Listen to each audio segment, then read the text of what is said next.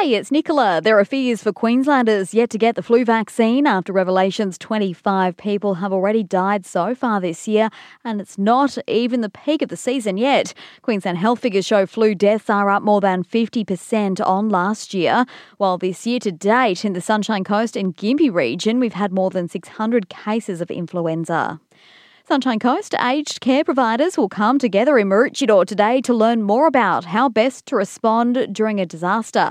It's after a key recommendation from the Tropical Cyclone Debbie review was for all aged care providers to plan for evacuation of a similar safe establishment. Today's forum will include disaster preparation discussions and a scenario-based workshop.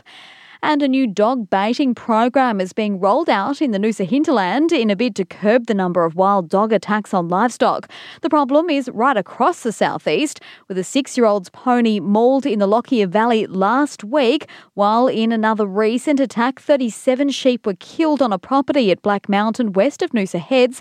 2 unregistered American Staffordshire Terrier crosses have since been seized. One Noosa hinterland resident says he's even taken to arming himself with a rifle for protection against wild dogs.